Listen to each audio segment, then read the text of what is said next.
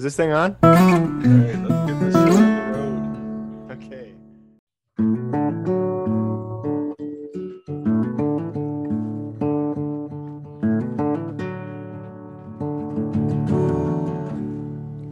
The Coffee and Carving Show, episode number 31.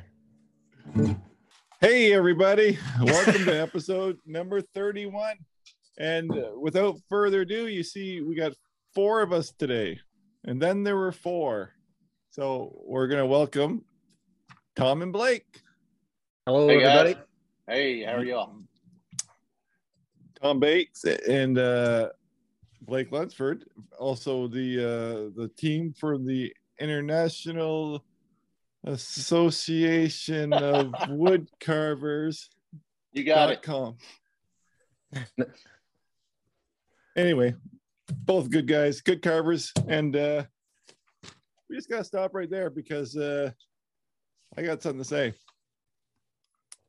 Son, Mom, do you think the kids at school are gonna pick on me again this year?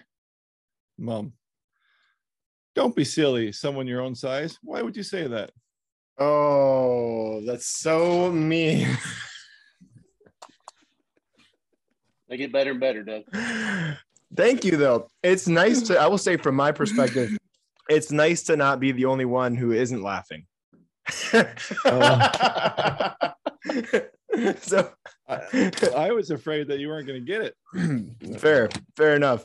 But you seem to have got it. Fair enough. But So do these come straight from a book, or they're like right off the top of your head? You can't give your source out, I guess. Listen, when I find a good one, I keep it. That's all I can say. Yeah. Fair enough. Like yesterday, I went to buy some honeybees and went to the beekeeper and I ordered 12 and I got 13. And I said, how much do I owe you now? And she goes, don't worry about it. That's a freebie. Oh, my no. That's No? bad. Oh, Ben? thank you, guys. No. Thanks for having us. All right. Thanks for coming out. And Yep. Appreciate it. Join us next Saturday. where can we join you there, Blake? I don't know. Well, I'll answer that. Everyone can join us every Saturday on Zoom, 3 p.m. Eastern Standard Time. Zoom number 310-460-3575. Good job, Tom. You're hired. Yeah. There you go. We don't have like a Zoom number. We should I think would be a fun as a format to have a guest on every once, a couple times a year or something, just a random guest from a drawing, like a draft. You should do that. Did we freeze? Did we freeze? I think he Is this likes thing it. on? Yes. Hello? Oh man. Yeah. Well, as we do, let's just do a quick round of what have we been up to before we dive in and grill our guests. Yeah. Let's do that. Well, what's you been up to, Doug? What you been doing? I've been talking long enough. Let's jump over to Tom. What have you been up to? Sure. Well, besides our Saturday meetings, I've actually dove back into the carving recently, and I've gone down a sort of rabbit hole, if you will, really following John Overby and kind of trying to get into his flat plane.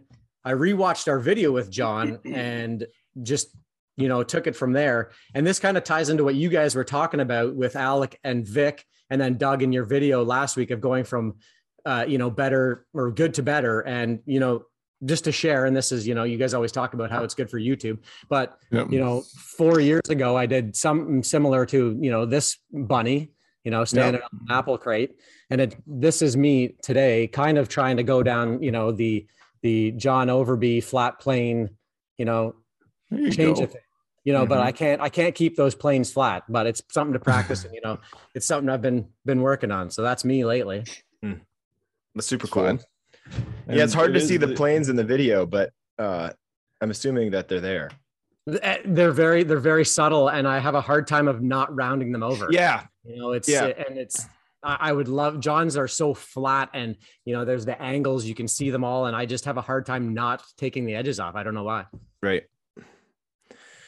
Yeah, it's something that I played with for a little while, trying to leave like, maybe not so much flat plane, but sort of like geometrical carvings where you do a face, but you leave, if you'd almost like, what I had to do is go round because I almost don't know how to do anything but that. Like you say, I struggle with it. And then I'd come back in and then intentionally try and carve some planes in. That helped me. But I know that's kind of beside the point, right? Because the whole idea is to keep it like the tooled finish. But that's hard for me. But anyway, And that's cool. kind of that's the way Ryan Olson teaches it is to try to get some symmetry, I guess, first. Yep. And then put in your planes and make sure that they balance on both sides. Right. Yeah. Ferris talks about that too. Jeff Ferris I literally taught a chainsaw carving class, and Jeff happened to be there, and he walked downstairs from his bedroom in the shop above us in this shop, Abby Peterson's shop. And he was like, well, one thing you can do to help you with your proportions. And he was just throwing out all this advice that was better than anything I had to offer. So that was awesome. But yeah, he was saying that, right. Just even in these realistic portraits, he'll keep everything super plain, with obvious planes. So you can see the shapes. It's easier to see a flat plane if it's out of proportion than like round surfaces on either side or out. So that's what Tom's been up to. Good job, Tom. Good job, Tom. Go ahead, Blake. You got something? What have you been working on? Yeah, for me, I went to the Charlotte show a couple of weekends ago. So a lot of the time that I was spending carving was getting ready for that show. And I always look forward to going down there and doing the time carving competition. I don't know if you I think maybe Alex done it, maybe on a bigger scale. But in Charlotte, they give you a block of wood in an hour and a half. Really? And you see what you can come out of that block of wood in an hour and a half. Yeah, so it's trying to keep your digits out of the way, not cut yourself, and also try to come up with a piece that you can actually tell what it is. So did this guy, I don't know, lighting's kind of bad. Yeah, that's super. Wow. Yep. It's awesome. Yeah. And then I ended up doing a full guy on the second day. So wow. That's in the just time. Doing that. What's that? That's all in an hour and a half?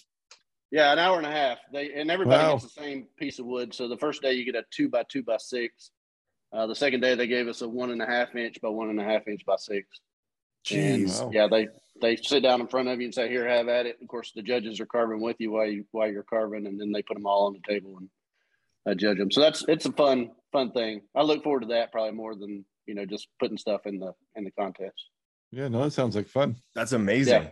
To get that much done in an hour and a half is absurd, man. That's seriously insane. In the round? Yeah, we had about 15 carvers each day participating in it. So yeah, a lot of fun. Yep. That's awesome. Yeah, one of these years I want to make it down there. Yeah, we need to all converge on the show somewhere. Was this the show that Vic was competing at and won best of show in? He did. Yeah, I saw him come in on Sunday, I guess, to come in and pick up his stuff, but he wasn't there the whole weekend. He just came in like Sunday afternoon. You got to be there at 4 to pick it up. So I saw him as we were getting ready to leave. Okay. That's awesome. But he carved this a girl with the moon behind it and stuff. Her hair. Yeah. I don't know if you saw that piece or not, but it was pretty amazing. Good stuff. Did you see that one, Doug? No, I didn't. No, I'll have to check it out. It's super, super awesome. He sent me a picture right around the time he won at that show. And I don't know if I can find it, but he was working on it. Last I was visiting him in the shop, and it was like a crazy, crazy good carve. I mean, I was like blown away. So yeah. And it was huge too. It was, I don't know what the size was, but it was a big piece. Massive, like a massive piece. So super, super cool. Yeah. Are you looking for it? Yeah, I was going to try to find it. Yeah, I've got a picture of it here. I don't think it'll show up on the screen, but yeah. Yep, there it is. Oh, wow. Yeah. Nice. Yeah. That's crazy. Yeah, he does some amazing stuff. It's just insane. Yeah, but we had about 150 carvers there. I don't know how many carvings that they put in the show, but I think it's the biggest show on the East Coast. So fun time. Did you get to meet the guy from Wilson Wildlife? Oh, that's his Instagram handle. I can't remember his name. It doesn't ring a bell. I know who you're talking about. And I can't do you? think of it either. Yeah, I'm a huge fan. So just curious. He messaged me about going. So I'm not sure if you ran into him, but he does these carvings. I mentioned him a couple episodes back. They look like they're transitioning out of like like a, from a piece of bark into a bird. It's really awesome. Nice. Yeah. His I know name's what you're Chris talking about. Wilson. There you go. Yeah. Thanks. Yeah. Wilson Wildlife Sculpture. Yeah. So good, man. He is awesome. That's where the daily wood carving comes in. I've got all these guys in my head. I just can't. They pull their name out at the drop of a dime. Yeah, that's awesome. Sounds like the encyclopedia of wood carving. Yeah. It's got everybody. What about you, That's Doge? it for me. Yeah, Doug, what have you been doing? Well, I was last week I kind of hinted to I was doing a little separate little project I didn't want to talk about yet, but I started talking about it.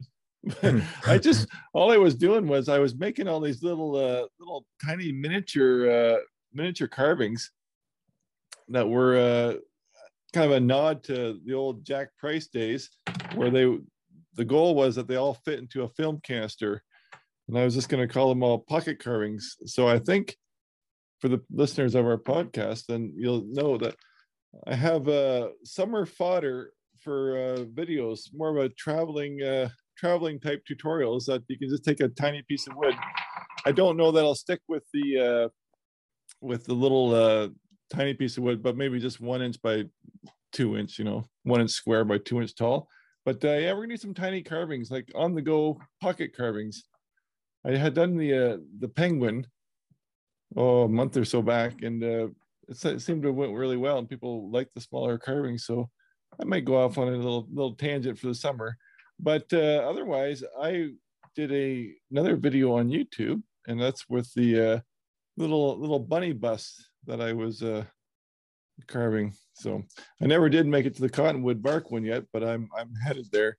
Right, that's my next project. But this is a fun little bunny, a little bit more not as goofy as I have made him in the past, but he's kind of a Peter Rabbit looking guy. So yeah, nice. So, yeah. So yeah, but otherwise not too much. Did some Easter Island heads.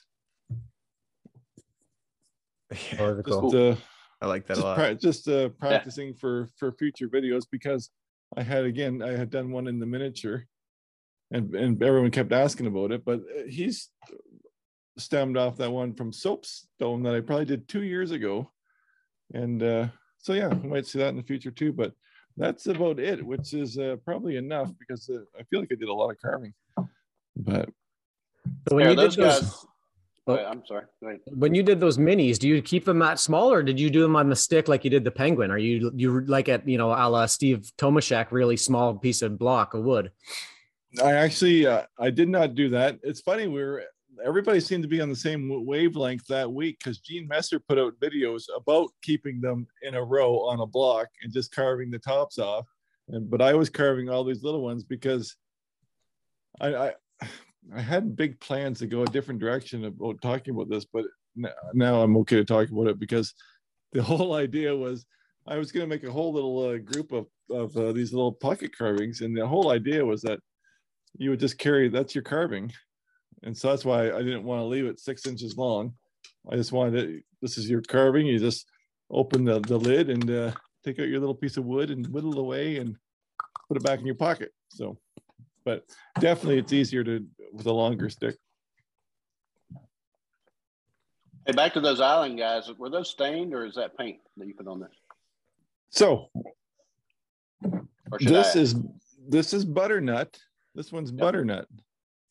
And that's just has a feed and wax mix on it. Is it? Okay, no stain at all. No stain at all. And then this one here is about 3 shades of paint, and then I flecked it with black and white spots to kind of give it a bit of a stone look. Gotcha. Doesn't really show up very good on that, but. So Doug's showing his Easter Island carvings, two different types of finish on these butternut. And yeah. What was the other wood that you said that one was butternut too? The other one was basswood. Basswood, yeah. But I just painted it up,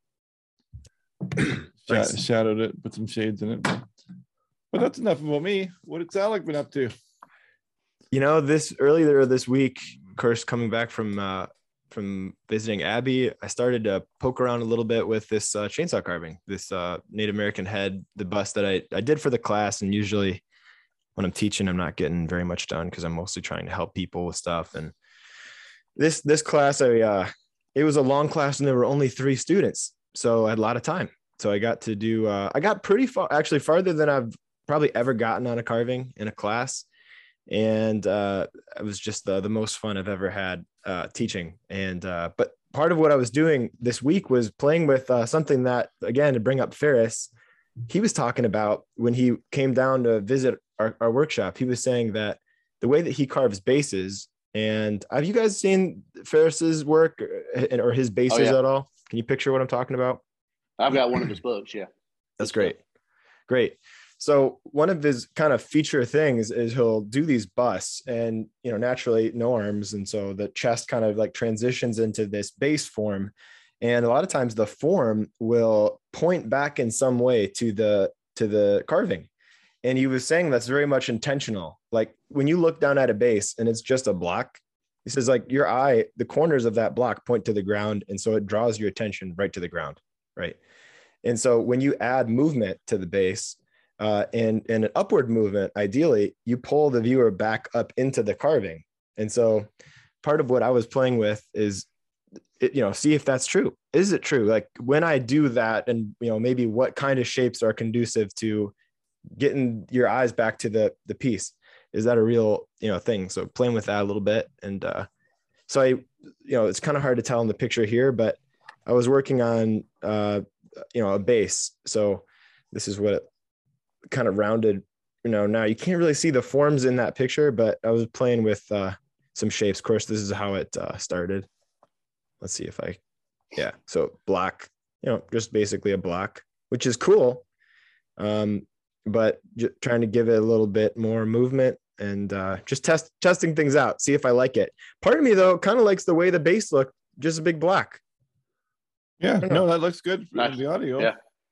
So, yeah. And that cedar really lends itself. It adds a unique, color to it. The color of your cedar down there.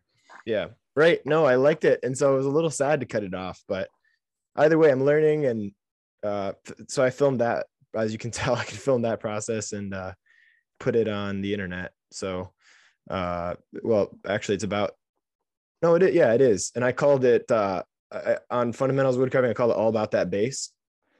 Boy. Yeah. It's bad. It's bad. I know. Tom, have you seen cedar that color your way?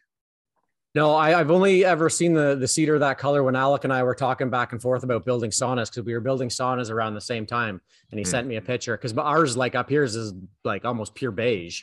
Yeah. Yeah. I forgot that you have a sauna.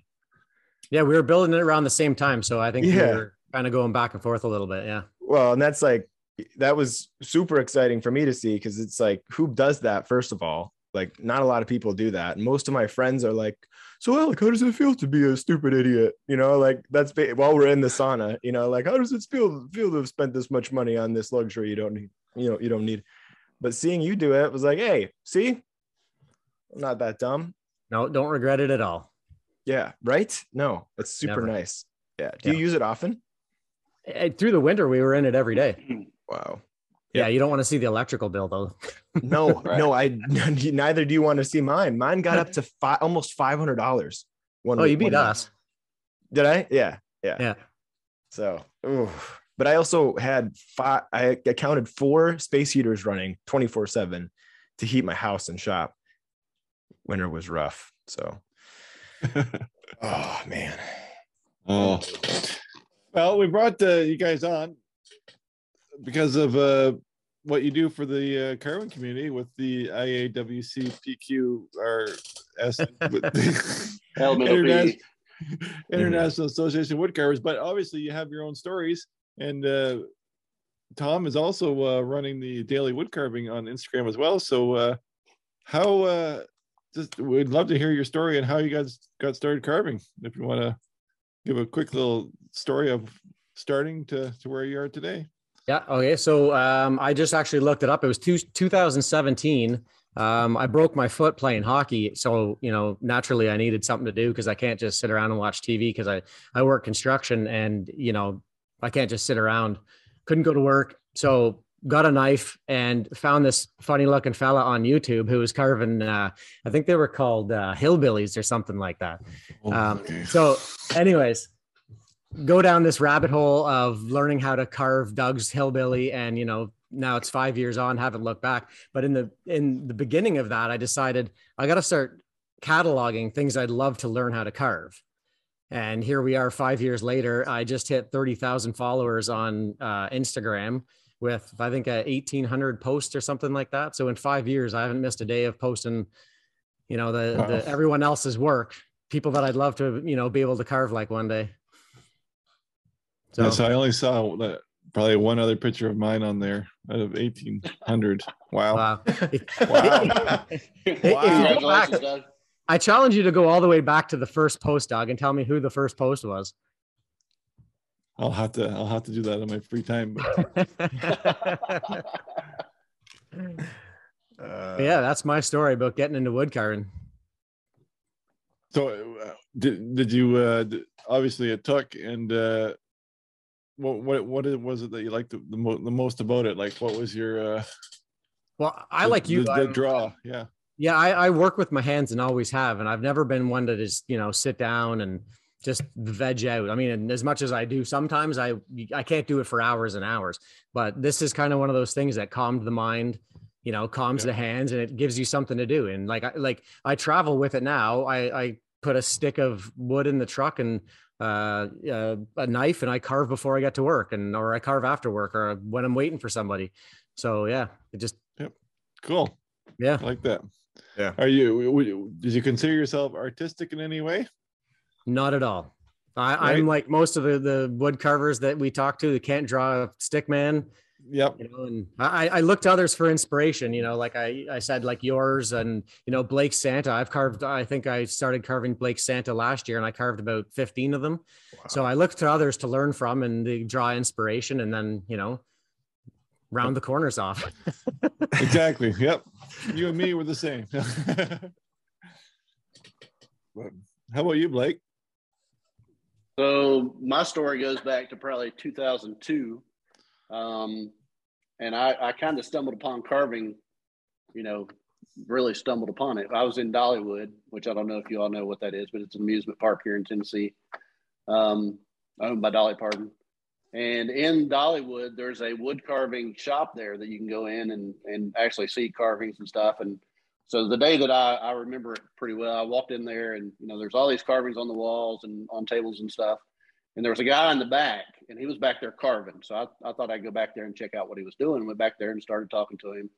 And he's like, yeah, we offer classes. If you want to come in and take a class, you can come in and spend 2 days with me, and you'll end up doing 3 spirit faces in 2 days. And, you know, you should have a pretty good carving by the time you're done. So left there, thought about it some, thought, you know, I'd really like to do that. I can take a weekend and come back and do that. And I thought it would be a one-time thing. So scheduled the class, went back.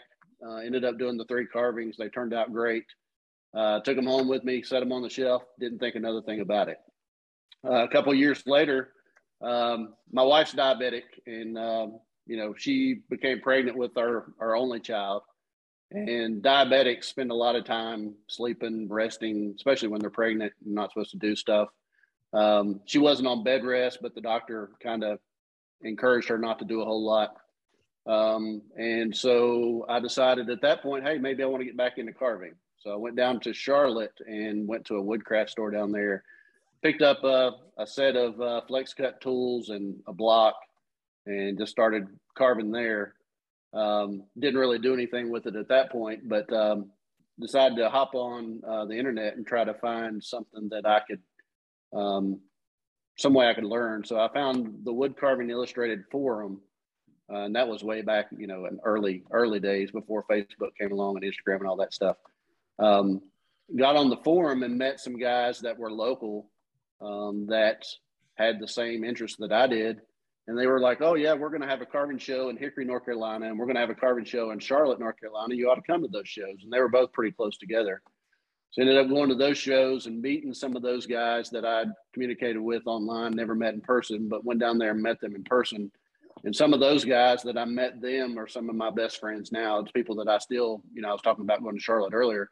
some of those same people I see in Charlotte every year, or up until COVID, and we still get together and carve quite a bit. So kind of catapulted me into wanting to get better and learn stuff, and going to those shows every year, picking up tools and knives and books and that kind of thing. So been doing it a while, but really enjoy it. It's awesome. That's a great story. Yeah, no, that's it's got to feel nice. It's got to feel nice to have friends who are also wood carvers. Imagine that would be like such a positive thing to experience. Yeah, and I credit a lot of those guys in pulling me along, because some of those guys just kind of took me under the wings and said, come on, I'll show you this stuff, and come by to the house and I'll teach you what I'm doing and that kind of thing. And it was, otherwise I probably would have put it down and never picked it back up. So, right. Yeah, well, it's hard to carry another wood carver for too long on a podcast. Oh, sorry. What? Yeah, no, Doug's always trying to show me things that I'm, it's creepy. Yeah. You've come a long way there, Al, Yeah. Thank you. I appreciate it. Yeah. Yep. I'm becoming, just a real man. So that's right. Well, somehow this is a strange dynamic, because on the left side of my screen is Canada, and on the right side is the Americans. And here's the funny thing about the internet is how none of us have ever met. That's right. You two are partners, and I know Alec, but I appreciate you not calling us partners, though. I know. Those poor guys. But anyway, what I wanted to get to is how did the International Association of Woodcarvers start? How did you guys decide, or what was the thought process, and how did you even meet each other to go there with the idea? Well, you know me on Instagram, Doug. I'm annoying and I bug people, especially like you for one. I've bugged you for a long time. Same with Blake. I bugged Blake all the time, but Blake, being the nice guy that he is, he always answered my questions about carving. So, not like me. He is a better friend. But anyways, I hounded him for the longest time, and we talked back and forth about starting and doing something. And it was the beginning of the pandemic that Blake had this great idea to do live meetings, because we couldn't meet. And, Blake has said, like, he goes to shows. I've never carved with another carver. I've never been to those things. So I knew nothing about shows. So this is, Blake came up with this fantastic idea. That's awesome. I had no, that's a great question. Yeah. Sorry. We originally talked about doing a podcast, so it was going to be kind of this format, really more just recording and sticking it out on the internet, talk about carving and see where it went. There's no way you're going to do a format like this, Blake. Well, probably less than this. Yes, probably less than that. A little bit more professional, maybe, I believe. Go ahead. Sorry to interrupt. Yeah, we decided to reach out to some carvers that we knew, and some of them were quite well known. Like Larry Green was our first person, and he's been carving 50 years. And some of these big name carvers jumped on board with it and said, "Yeah, let's do this. Let's see where it goes." So we've been pretty fortunate to have some good presenters come on. That's allowed us to build a community that seems to continue to thrive. So it's been good. Yeah, one of the things that we really tried to encapsulate was these stories and these tips and tricks that all these carvers had. And, one of the things that we really want to do is draw a younger audience in and, keep carving going. Cause, one of the things we're probably like young carvers. Most of the carvers are retired guys. They've been at it for a long time. So, we want to keep these stories, around as long as possible. It's true. I think we are the 4 youngest people to have ever been interested in carving. Don't forget James Ray Miller. That's right. That's all right. Yep. No, all kidding aside, it is truly it is a little bit geriatric sometimes. It's true. So, but it's amazing to see some of the people that come on. I mean, we're seeing a lot of younger carvers coming on and asking questions, and are interested just because they've ran across it on YouTube or whatever. So. Well, for the listeners, run us through just a Saturday Zoom call. Now, if you can't be on the Zoom call on the Saturdays, they're recorded and they're put on YouTube. Correct? So you, Yeah, we take every meeting that we do, and we decided this back in the beginning that we would record them. We knew that everybody couldn't meet on 3:00 p.m. Eastern Saturday afternoon, so let's put them out there so that people that miss it can come back and watch them. And it kind of worked out as a good format for us. So, yeah. No, that's the thing about being international. I know when I've done live streams, to me, the perfect time is like 7 or 8 o'clock at night. And then you got being international. The internet is huge. It's the world, and people are sound asleep and our prime time for us. So yeah, that's a good idea. Well, just to show how international we are, we've had people sign on from Japan. And now this is 3 p.m. Eastern Standard Time. So we've had people live from Japan, which I think it was the middle of the night for that guy. We often have some people from Germany, Spain, and there's quite a few in the UK that show up every week. So there's a lot of Australians too. Yeah. Yeah, we had a presenter from Germany the other day. That's great. I have more viewers from the UK than Canada. So, wow. Yeah. Most of my views seem to come from my hometown, surrounding kind of my home. Mom and dad? Yeah. Mostly your house. Yeah. And what's odd is my hometown is comprised of 300 odd people, only one of whom knows who I am. So I'm not sure. Or my mom, I guess my dad too. So yeah, I don't know. Confusing. Do you play your videos on replay every day? I think my mom might, is what I'm. Well, the good thing is now that you're growing up and bringing on a fiance, you have a whole new spring to draw from and get more views. That's right. That's true. I can get her replaying stuff. Thank you. I appreciate that. Yeah, congratulations.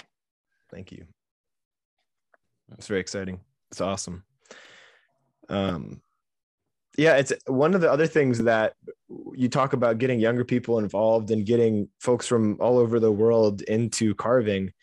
I think the community aspect of any, given hobby, but carving in particular is what draws me to carving. Like I was talking about it last week, and I leave Abby's house, a friend of mine, Abby Peterson. And when I've spent a day with him, I'm home and I'm jazzed about carving. All I'm thinking about is carving.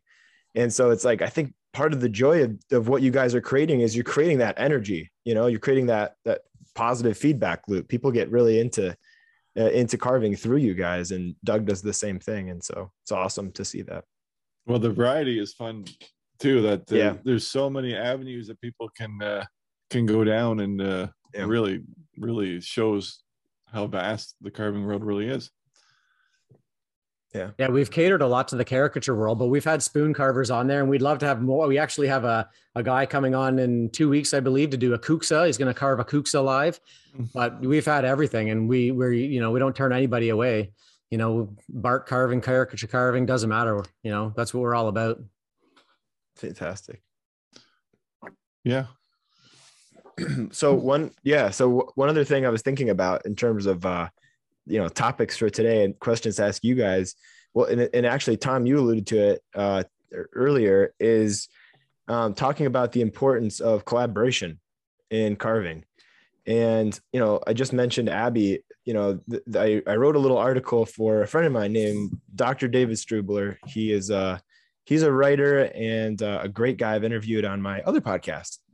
And he talked about the importance of interdependence on that podcast. And it's kind of his whole MO, like his whole purpose in life is to talk about how, especially in Western civilization, Western culture, we don't rely on each other as much as maybe we once did. We aren't as connected as maybe we once were face to face. The front porch model of living is kind of gone. Like most people don't really know their neighbors in favor of following somebody who they've never met. Right. And so one of the things he talks about is the positive effects of collaboration with other people in person, real interconnection or virtual like ours. Right. And, the idea is that when two people come together, they can create something that's greater than the sum of their parts. Like as an example, when Abby and I first met, we did a collaboration because he was like, man, I think it'd be really cool if we did some sort of like, hour-long challenge. You could do a full bust And I'm over here like, what is he talking about? An entire life-size bust of a face, in an hour. He's like, man, I think we can do it. Like, you can do the head. I'll get everything ready. So we roughed this thing in 20 minutes. We were filming it. And I spent the remaining 40 minutes. And by the end of it, we were staring at this thing. We were both so jazzed because he couldn't have done that in an hour if he had an hour. There's no way in heck I could have done that if I had an hour, right? There's just absolutely no way. It would have been 6 to 8 hours for either of us to do that carving. But because we both were working on it, it was just, we were psyched out of our minds. And so sometimes, collaboration, it's like, look at the Beatles, look at the melding of voices that, those guys created something way bigger than just them, so it's like, what I'm trying to say is you guys are like the Beatles. Yeah, that's what I wanted. Yeah. You guys are my Beatles. I'm your Ringo. I was hoping more Simon and Garfunkel, but whatever. We'll go with that. Yeah, I guess the wood carving is more conducive to the chiller vibe. So, yeah. Well, I guess they've all broken up by now. So, I mean, your feature's not looking good. True. Well, having said that, and I'll throw this in there. This is our 2-year anniversary that's coming up Saturday. So we've been going strong for 2 years. We started back at the beginning of COVID, and it's a pretty big deal for us because we didn't know how long it was going to last. The initial thought was, let's do this through COVID because people weren't getting together. And now all of a sudden people were able to get together, and we're still doing it. We've had people reach out to us and say, hey, we want you all to continue to have these meetings. And so we're pretty stoked on the stuff that's coming up, in the next few weeks. So it's let's talk about that, because COVID is one thing, Zoom is another thing. How have you seen even you've taken classes, and how have you seen the internet changing the whole way people learn now? Well, you can handle that. Like you've taken classes online. Yeah, so I've taken advantage. I've tried to take advantage of the available time, I guess, during COVID to take classes. And Dave Stetson and I have gotten a pretty good relationship, and so I've sat in on 2 or 3 of his classes. And I think he said it best in that he doesn't have to leave the house. He doesn't have to get a hotel. He doesn't have to travel. He doesn't have to get a plane ticket to teach. He can have 60 students in a class at one time, and everybody's seeing the same thing. So usually he does 3 weekends of classes, 2 days each weekend, so 6 days. And you're able to see everything that he does during that whole time. So if you go to a live class and you're sitting with an instructor, especially in caricature carving, they're going to carve with you for 10 minutes and they're going to move on to the next person. And then you're stuck kind of carving by yourself. But in these Zoom classes, you can really just sit down, take it all in. They record them. They put them back out on the internet so you can go back and rewatch them. And it's really pushed my skills, I know. And, it's a good opportunity for people to take advantage of it and go out and learn when they can't get out or they can't make it to, Arizona where Dave lives to be able to take classes. So. Do you see that as a going forward, like as the new teaching, or do you think there's going to be a return to the group teaching like it used to be, or it may never be the same? Or I think it's both. I know the Renegade just got together down around Nashville, and I think they had over 60 students down there. Okay. And so I think people are interested in getting together and meeting and talking and learning together. But again, Dave Stetson said, if I never leave the house again, I can teach here and make as much or more money than I would on the road, because if I have a class out on the road, I may have 12 students, and then in class virtually, I can have 60. Yeah. So there's some instructors that have no reason to leave, and they can sit at their house and carve and teach people at the same time. So, yeah, I think it's probably here to stay as long as Zoom stays here, or if there's some kind of format that they can use other than Zoom. I think it's here to stay. Right. Yeah, and hopefully we get some hybrid models out there where you get some guys that actually do like to carve, or because I've never carved with somebody, but I'd love to sit down with somebody and have that one-on-one and actually because it's hard sometimes to see through a camera angle. You watch some of our videos and you're kind of like, or even like watching someone carve and you're trying to figure out how they're holding their knife and whatever, right? So hopefully we get some hybrid models of that. But yeah, I think Zoom's here to stay. Yeah, for sure. I'd love to. I'd love to take. There are a lot of people in it's Italy that I've been following for a while that I would absolutely kill to take an in-person lesson from. But I'd jump at an online thing too if they had it. Right. It's just a matter of them putting it together. And but yeah, no, it's definitely a viable way. One thing I think we've talked about is I've seen that a lot of the students are actually progressing further and have progressed further over COVID because they're actually doing the work. The teachers aren't.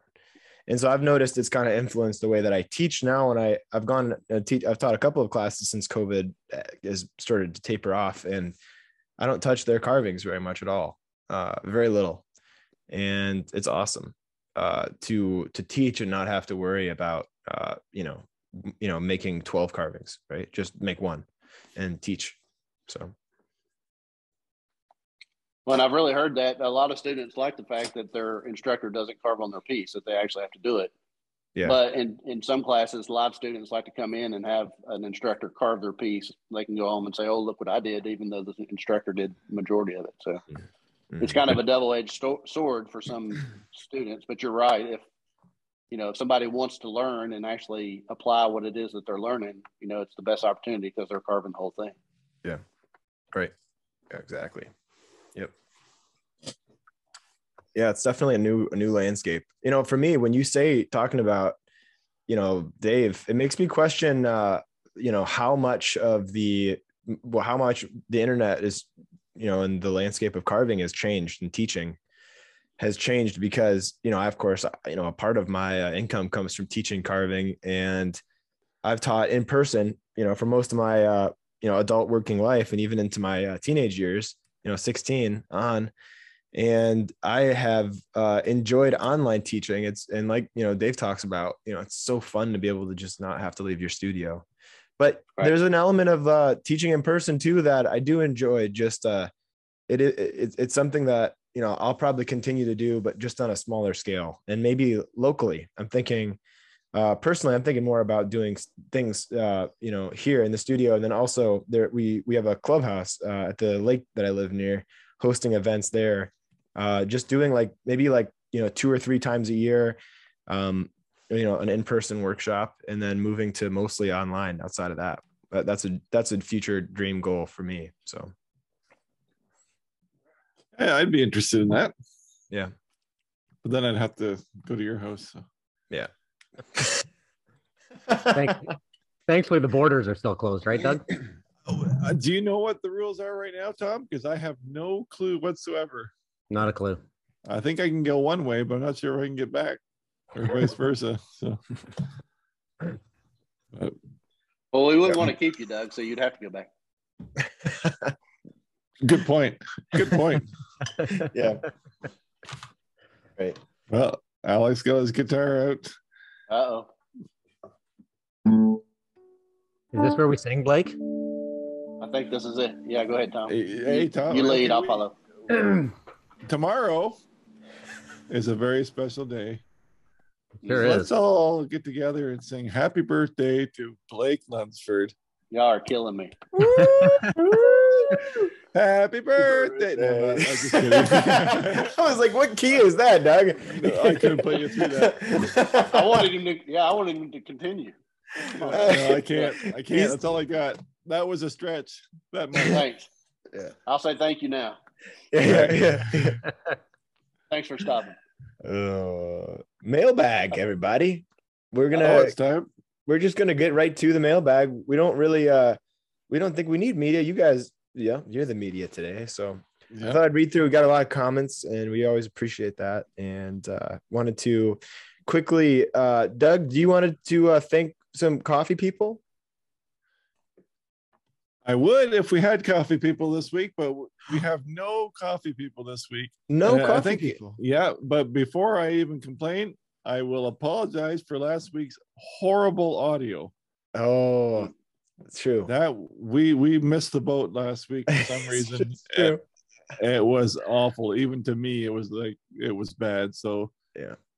we're gonna keep a closer eye on it in the future. That's right. We will do that indeed. So what I thought would be fun is the questions that, Tom and Blake can answer with us.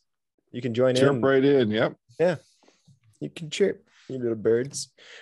All right. This is Rob Acox says, Doug and Alec and Doug. Do either of you have any experience with or opinions about the FlexCut MC100 10-piece deluxe set mallet tools? Who's going to take that one? I don't know. No, I do not. I had the smaller set at one time. Yeah. I don't really have an opinion either way. It's just that I went with the file tools and went with the full set, and didn't use them as much, but they are a great entry level tool. Yeah. Right. And I see people use them all the time, but I don't really have any real true mallet experience. Even my mallet experience is not really mallet experience, because the bark doesn't need the mallet. I'm just using them as the tool, so I don't have any real world whooping on them. So. Yeah, right.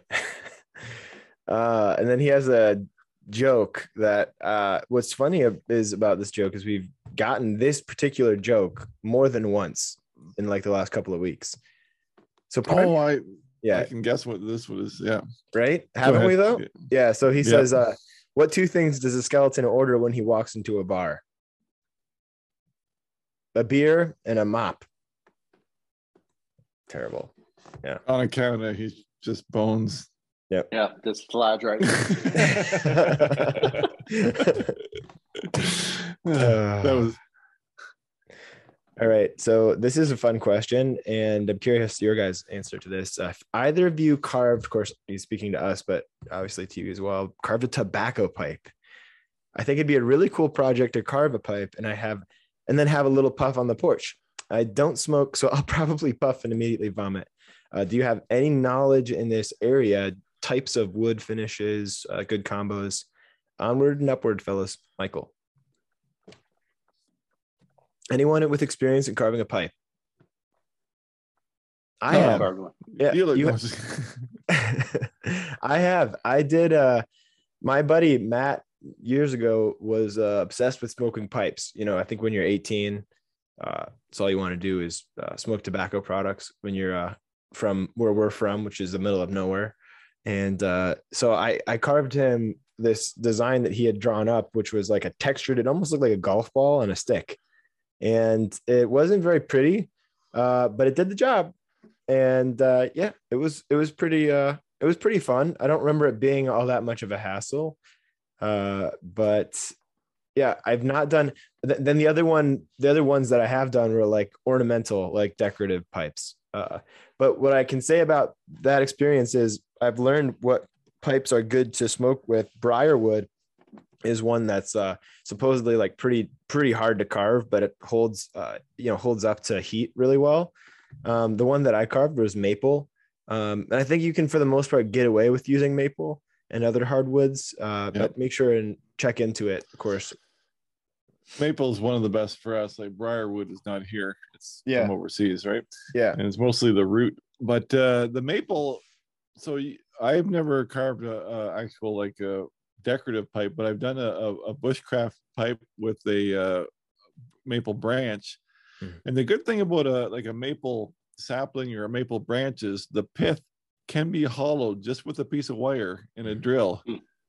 You can, if you put a little edge, you don't need an edge, but just like just squish the copper wire. You can put it in a cordless drill, and you can actually spin that right through the pith if you keep cleaning it out, and that gives you the perfect stem. And then just drill into the bowl, and you have a little maple pipe. But I never carved one; I just made one out of sticks. Yeah, that's awesome. Yeah, but there's some great pipes out there with carvings on them. Oh yeah, even the meerschaum is that like the white stone from the bottom of the sea and stuff like that, and yeah, there's some real artwork out there. Yeah, no, but there's definitely I want to try eventually one day amongst other projects, right? With the copious free time that we have, it'd be awesome to do something like that. But who knows? Tim Whedon says, you mentioned spending time in Africa, Doug. Was this before you were bitten by the carving bug? And if you were already carving, then did you get to see any indigenous carving while out there? Yeah, well, that was always been my example of when I always talked about the one tool option, because I always talked about the guy with the little skinny ads where he carved everything in the ads. But that was just when I got into the city. But the carving is a real cultural thing in Africa, and in the city there was actually for people. This was Burkina Faso, so there was actually a little kind of a co-op for the bush carvers to come in and sell their goods all in one place. But in the past too, I had not been a carver then, but I was in Bolivia a couple years ago, back in the Amazon jungle there, and there were some carvers there too, exact same styles almost. But I was a carver then, and I got to carve, and I left a little man with a fellow there, so that's cool. That is cool. Yeah, and I don't know what kind of wood either. It's kind of fun just to go into the jungle and pick up a piece of wood and carve something. So yeah, that was fun. Never done that. No. Look at us, uncultured people. We're like, Right. I mean, have you guys ever carved in any tropical woods before? Nope. I have not. They're shaking their heads. Nope. Yeah. No. No. Yeah. Basswood tropical. Is basswood tropical? Hey, Google, is basswood tropical? On the website sfrc.ufl.edu, they say the basswood family includes 35 genera and about 300 species of tropical and temperate plants. There you go. There you go. Oh, Doug, wake up. I thought she was going to name all 35. I was like, oh, here we go. Yeah. Genus species number 1. Is that all the questions? That's all the questions. Oh, wow. I know. Yeah.